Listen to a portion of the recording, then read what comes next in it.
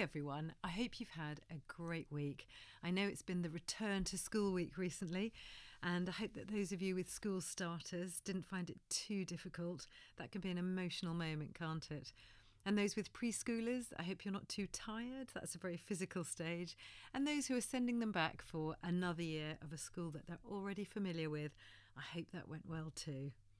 Thanks for joining me this week. Each week I'm going to cover all sorts of parenting topics, from tantrums and chat back to hormones, sibling issues, anxiety, teen troubles, everything and anything that can cause disconnect in your relationships with your children, i.e. how to keep those connections in good, healthy shape, even when you and your children disagree. This term I'm doing shorter podcasts, just a little sort of bite-sized something that's easy to digest in a busy life, a thought for the week, you might say. And I thought today I'd chat about attachment and when it can be misconstrued. Attachment is, of course, the development and emotional experience that takes place when a parent bonds with their baby or child. And this has, in fairly recent years, become the subject of much research, and it's often been found to be the cause of healthy and unhealthy neural activity that affects the development and capabilities of a child. Yup, those early cuddles, those firstborn moments affect their lives, not only in the short term, but in the very long term. Now, these effects can be reversed if they've had a traumatic or bad start, because as we know, our brains have elasticity and we can rewire. But today I'm talking about attachment, but I'm guessing that most of my listeners have had a good early relationship with their children from birth. So today, from a parenting perspective, I'm not addressing detachment, but what I do want to talk about is the tipping point of attachment. All good behaviours have a tipping point, don't they? It's good to be disciplined about food, but the tipping point would be starving yourself. It's good to be kind, but the tipping point is when we get walked all over, and so on. So what could the tipping point be of attachment? When does attachment become unhealthy? Surely all parental love and care is positive. Well, yes, but I would ask you this: what is love? And I know we could get quite deep and ethereal at this point, but suffice it to say that whilst love is hugs and hot chocolates, kind words and nice deeds, love is also the responsibility for us to be our children's frontal lobe. What's theirs is still under construction. To that end, love is sometimes saying no. Of course, you know that. But what many parents find more difficult is standing back. Standing back and letting their children succeed or possibly fail, when with the simple wave of a parent wand, we could ensure success. Yes, love is allowing them to fail. Love is allowing them to get upset when they're not achieving something that's been set. Now, this isn't just my perspective, in case you were wondering. Attachment is something that is very sketchily taught and shared, and actually makes a lot of people quite nervous that they're not doing enough of it. But with a little bit more examination, attachment includes developing an ability in your child to overcome. The avoidance of any situations that might provoke stress means that our children don't develop that part of their brains that, well, learns to overcome. The long-term effect of this is that they don't cope with challenging situations. They can switch off when life becomes tough. They retain that need for childish certainty over structure, over meal times, over the predictability of life that's not commensurate with their age and the expectation of their maturity. And all this because we swoop in when we think it's the most loving thing to do, instead of standing back a little bit and allowing them that development. Leaving them to work things out a bit, believing in them enough to know that they will overcome, allowing them to fail even though you could have rescued them.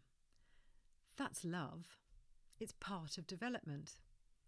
Think of it this way: if your child has a challenge that they're finding hard, you can be supportive or you can be intrusive.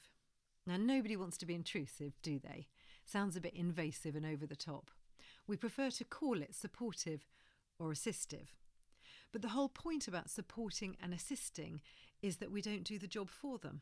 We're supporting it and assisting it, even though we could very easily just do it.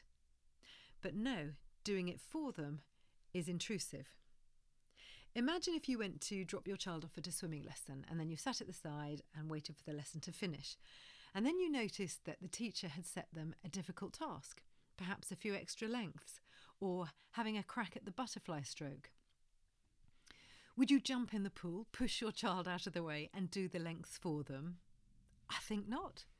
Yet metaphorically, that's what we're doing a lot of the time when we swoop in and do things for them that they should be doing to strengthen themselves, to grow and to develop.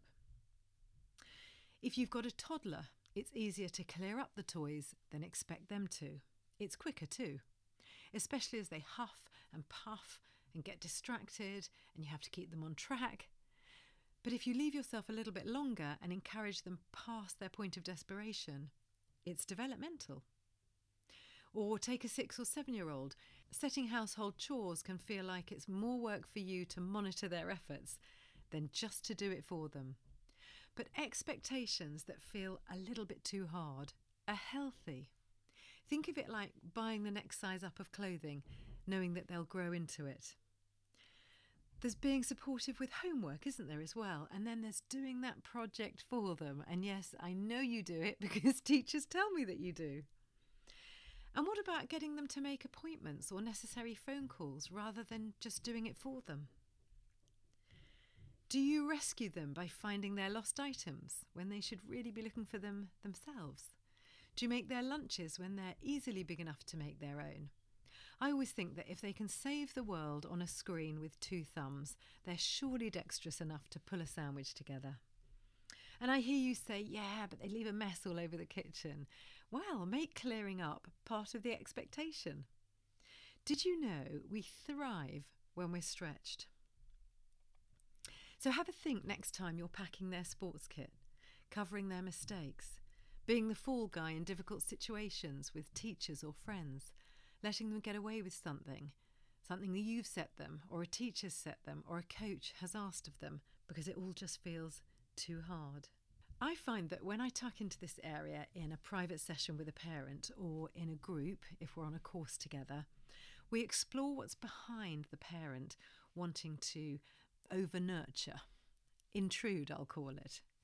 And there are 2 common themes. One is the desire to nurture, and the other is the child's mood and response if they're being asked to do something they don't want to do. If they're not getting the assistance that they expect, the parent finds the pushback really difficult. So firstly, I'd say, yeah, it's great to nurture. I get that. What parent doesn't? But is it feeding your needs or their needs? It can't hurt to look at whether it's right for them.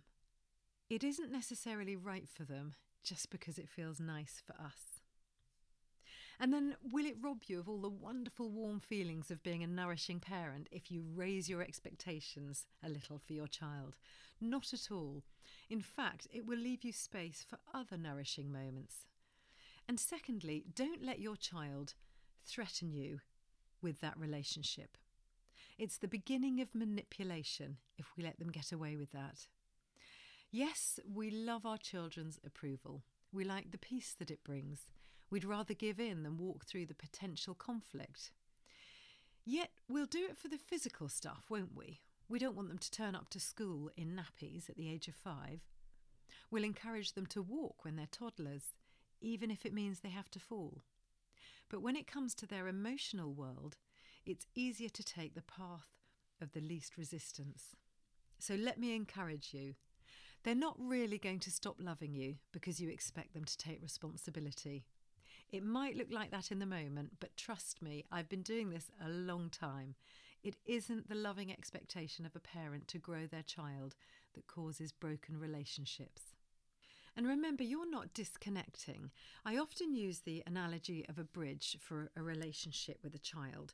You own one side, they own the other. Your job is to keep your side in good repair? Well, so long as you're not yelling at them about this particular chore or difficulty or challenge they're facing, or being unkind, the simple fact of expecting them to take on age-appropriate responsibilities is not a blight on your side of the bridge. You can keep your side in good repair, even when they're in stress mode. If they want to pull theirs away, you can let them. They will come back. You haven't made it impossible to cross to your side of the bridge. Stress isn't something that we strive to offer our children, but without any of it, they don't develop the ability to overcome it. Next time your child is in a bit of a pit, think about a way that you can come alongside them and encourage them instead of doing it for them. Like a coach cheering on an athlete, see if you can watch them stretch to the neural point of resolving, or experience the disappointment of failure and know that your love and your support is consistent, no matter whether they achieve or whether they fail. We need to disassociate failing and feeling like a failure. They're not the same. Yet employers and universities complain that young adults are fragile in this area. They haven't experienced conditional love through perseverance and failure enough times to know that failure doesn't define them. Here's one of my favourite sayings, made up by me.